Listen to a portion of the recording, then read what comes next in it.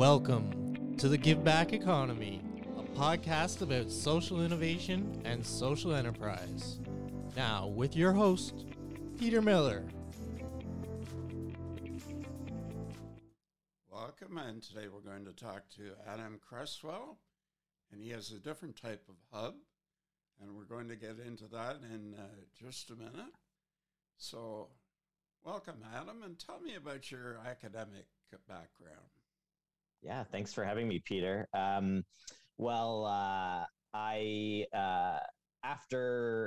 regular kind of elementary and high school, I grew up in what's now known as Kitchener, Ontario, Canada, the traditional territories of the Haudenosaunee, Anishinaabe, Neutral peoples, as well as where I went to high school was actually in the Huron-Wendat territory. But I went to post-secondary at University of Toronto, Mississauga, and I actually went for film and theater acting. So I was in fine arts, and I'm an actor by trade. And so I went to the joint program in film and theater acting between University of Toronto, Mississauga, and Sheridan College in Oakville. So that's where I was from 2007 to 2011. About then. So somewhere along the line, you did some work, and you were employed by employers. Tell us about your work background. Yeah, well, as someone who went to school for acting, if you know anything about that, you probably work lots of jobs outside of acting for quite a while, and that's exactly what I did. I was doing some film and theater. But as a young up-and-coming actor, that doesn't often pay the bills unless you're very lucky right off the bat. So I worked for probably 5 years at a really great small business in Toronto called Home Installers, and we did delivery and assembly of furniture. So we would be in that kind of service sector, driving around Toronto in a big van, delivering furniture for folks and assembling it. So that was my job for quite a few years in Toronto while I auditioned and tried to book gigs, and often doing some, film and theater for free. Sometimes we get paid, and that would be great. But I did that for quite a while before kind of switching gears and getting back into a little bit more of my roots, which was I was a part of United Church summer camps and worked there for many years, my teenage years and my kind of early university. And so came back and started working and doing some youth ministry in United Churches in Toronto and Burlington and Hamilton for a few years after my furniture days.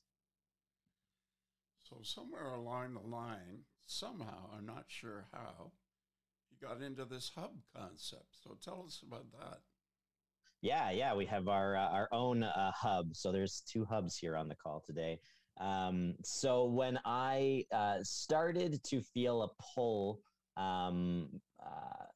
to shift what I was doing, I saw a need in the community that I was a part of growing up, this United Church summer camp community, which was a very, very singular and pivotal life-changing community to be a part of when I was a teenager and in my very early 20s.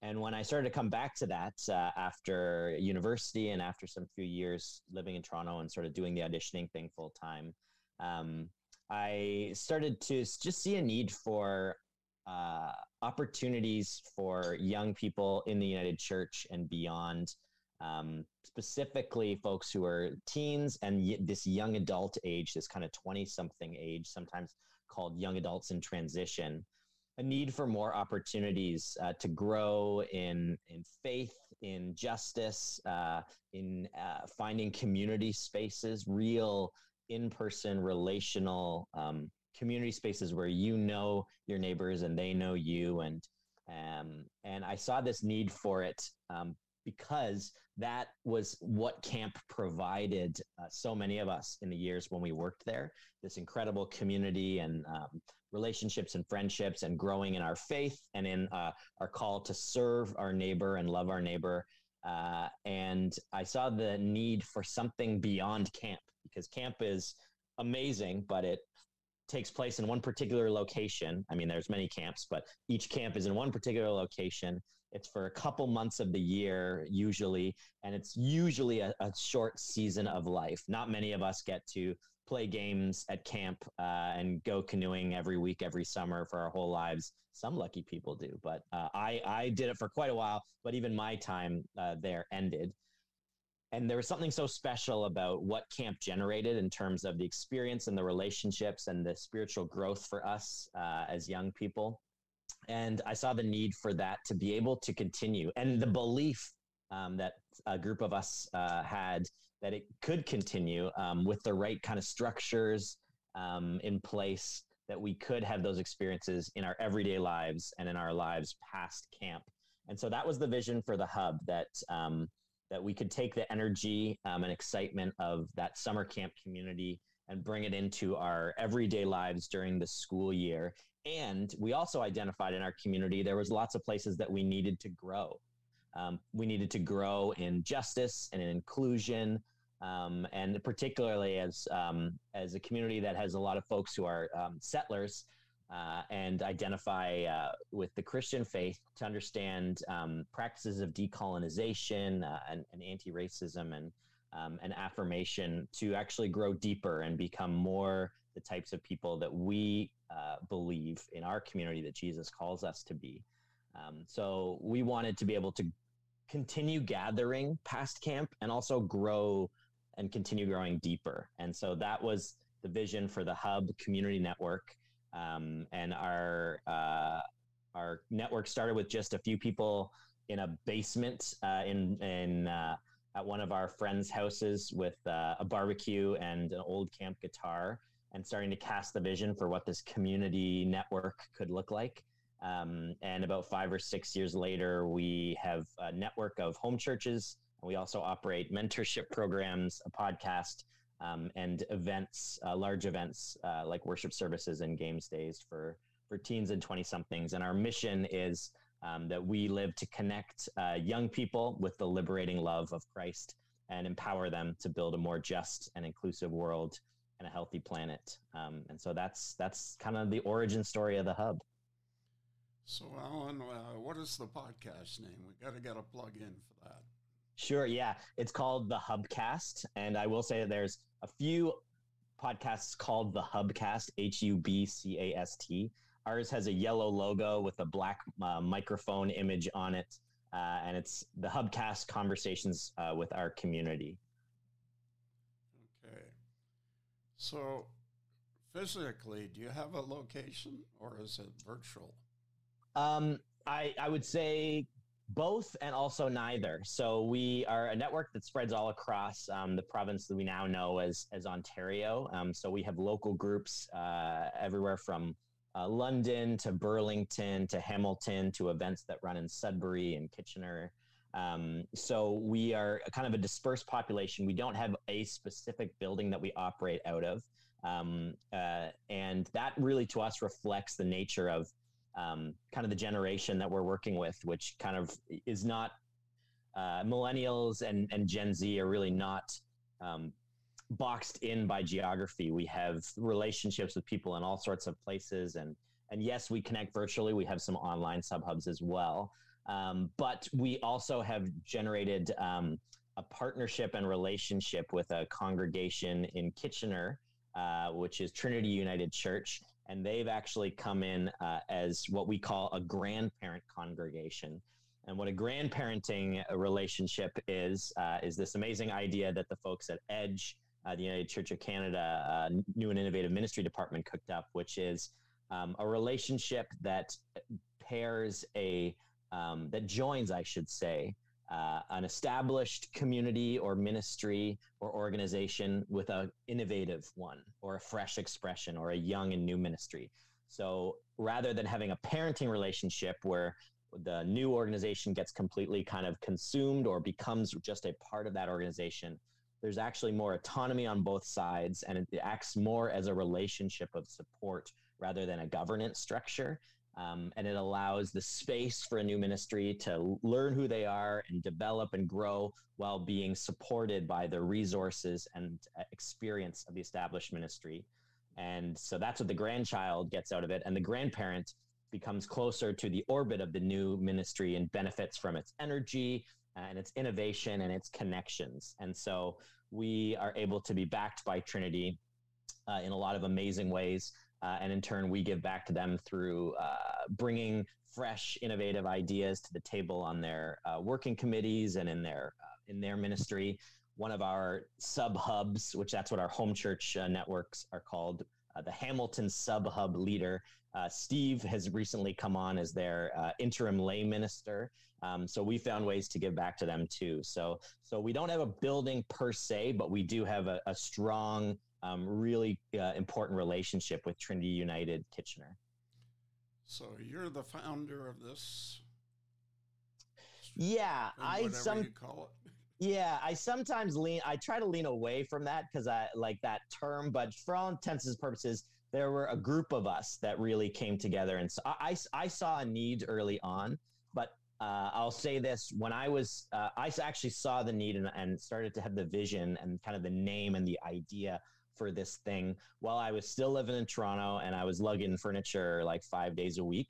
But nothing got off the ground and nothing really happened until really great friends and people, my friends Alex and Rhonda and Paige and Steve, came together as a group and started to say, let's take this from just an idea that's rattling around in Adam's head. Let's actually do something about this. So it was really a team effort. And also I really feel at the end of the day that the idea and the vision was really, it was something that was very spirit led for me, and something that I wouldn't fully take credit for, because again, the community that raised me in my home church, my family, my friends, and in the summer camp community, it's hard to separate what was maybe some things that are my idea and what were really there because I had amazing people and communities in my life. So Adam, talk about funding and partnerships. Now you've talked a little bit about Kitchener, but there's got to be more to it than that. You can't just operate out of your own pocket. Yeah, well, I'll say that you're absolutely right, and I'll also say for the first few years of our life, we really did find ways to do this at low to no cost, and so much of our beginnings was generated out of the relationships we had and the connections we had with camp communities and those people at the camps, so that when we came and said, we have this idea for this sub-hub thing where it would be a church, but it would gather in your living room and it would be connected to these other ones, and everyone would gather for big events during the year. Does anyone want to get in on that? We had relationships and trust and amazing leaders in place at these camps that said, sure, I have no really idea what you're talking about, but I'll dive in. Sure, why not? So we had really brave people take risks, and those relationships really were the core. And it was my friend Carla, who I know you also know, often uses the term like bootstraps. And so in a lot of ways, it was very bootstraps to start. And we, in the United Church camping community, one thing that's always very clear is you don't go and work at a United Church camp because you're looking to make money for the summer, because it's very, very thin on budget. You go there because you believe in the mission and the vision, and you want to serve kids.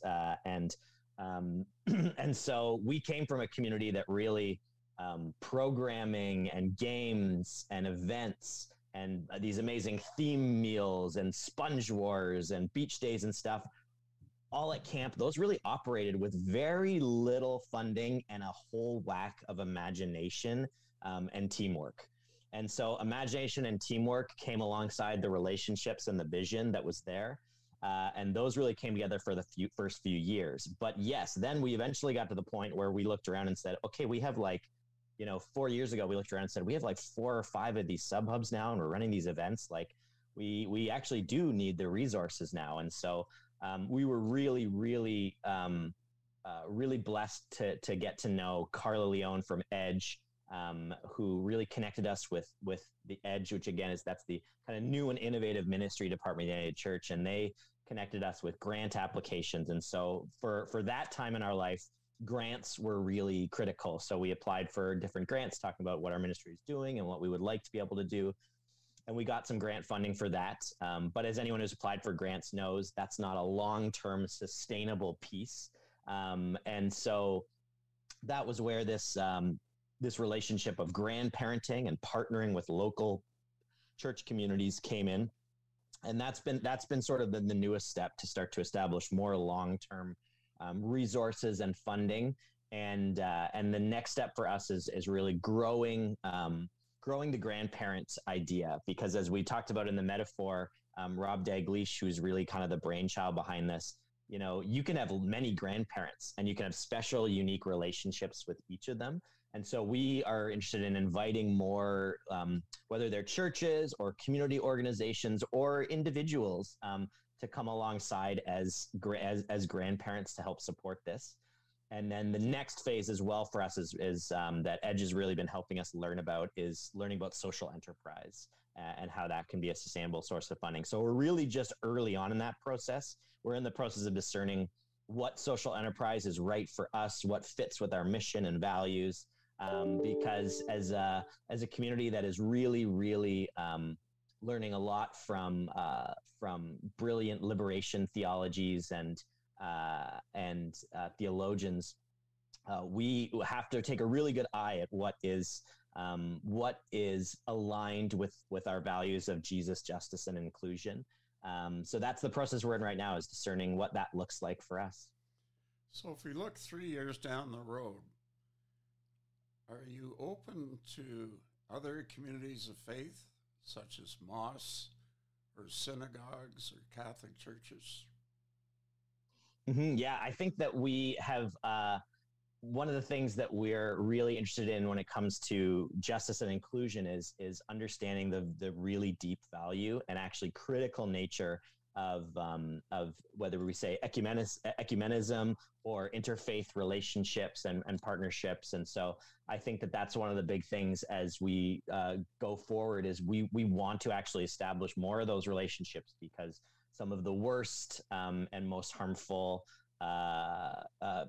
Christian movements that have existed over the centuries have been ones that have been cut off from that and then become hostile. And so colonization obviously being a huge piece of the legacy that needs to be owned as settler Christians, as white Christians. And so creating more opportunities for interfaith relationships and partnerships and support and groups, I think that's a really exciting prospect. And right now we're at the stage of learning what that looks like, coming from a community of folks who call themselves disciples, who come from a Christian background. How do we do that in a way that is helpful and that is in a learning and listening and a humble posture that ensures that we're being led by folks rather than being another group of Christians who charge in and say, "Oh, we've got great ideas on what to do here."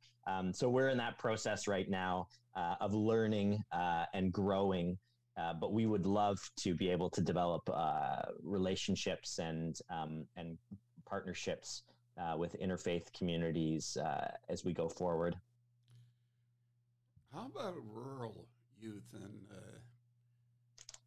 young adults? How do you approach that segment of the marketplace?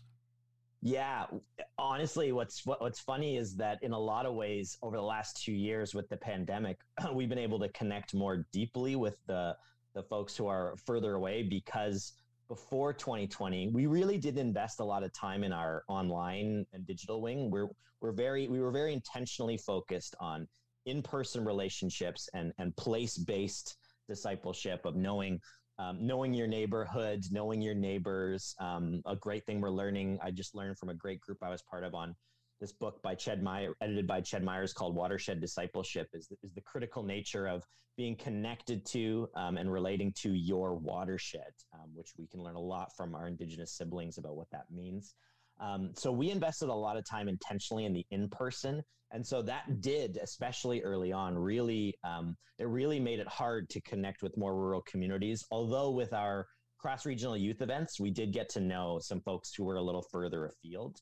But since 2020, as everybody knows, everybody now has had to learn how to operate in new ways in digital spaces. And I have more Zoom calls in the last 2 years than I had ever had in my lifetime before that, obviously. And through online opportunities, we do online games events. We have online small groups now, and we broadcast our worship services online as well. We have actually been able to connect more with rural communities and even communities outside of Ontario, which we never would have imagined in 2020 that we would have leaders from the East Coast, from Manitoba, from BC, but we do now. And so we definitely are looking at what the rural, how we can serve folks in rural communities. And I think the model that we have, particularly for sub-hubs, of these communities that really balance spiritual formation and growth, relationships and connection and laughter and socializing and playing games together. And that's a big thing that the camp community, I think, brings that a lot of people miss is resilient communities need to be able to play together. They need to be able to celebrate together. They need to be able to laugh and goof off and have fun together. And it has to not just be all business and productivity, because that's a big lie. I think that the hustle culture of capitalism really brings us. So playing together and serving the community as well. So that each of our sub-hubs is really engaged in looking at how they can not just be a group for and of themselves, but turn their eyes outwards to their communities. And I think that's something that applies to rural communities too. I don't think that that's, there are different ways you do that in rural communities than in urban centers, but the ability to gather with one another, grow with one another, and serve and play with one another, that applies to rural communities in their own ways. And so we really think that the sub-hub model will be able to grow into rural spaces. So Adam, final question. How do people reach you? Do you have a website or? Yeah, we have. So we really actually do need a more like formal website, but we do have a link tree. And so a link tree is basically like a web page that has buttons that you can go to visit all our social media. And so our, look at me, I don't even have it up, so I can't even say it out loud. 1 second. It's Linktree / the hub community. So linktr.ee / the hub community. And the hub is THEHUB and then COMMUNITY. Linktree / the hub community. And from there, you can join our mailing list with our monthly newsletter. We promise we don't spam you. We only send once a month. You can learn about upcoming events like our March 20th mini worship service on the concept of metanoia, which is about transformation. Links to our podcast, our Instagram, our Facebook, our YouTube, and some of the online stuff we've done, like our COVID Quiet Time series, is all there. And so you can check us out there. Terrific. Well, thank you for your time this afternoon. It was, you're creating something that should go national. Yeah, we hope so. Yeah. I can see the possibility of chapters in different provinces and different communities. Mm-hmm. So congratulations on the work that you're doing. Yeah, well, it's I'll pass that on because it's a team effort. I just get to play kind of moving pieces around and background and behind the scenes. So I will pass that on to everybody in the community because it's a community effort that made it possible. So thank you.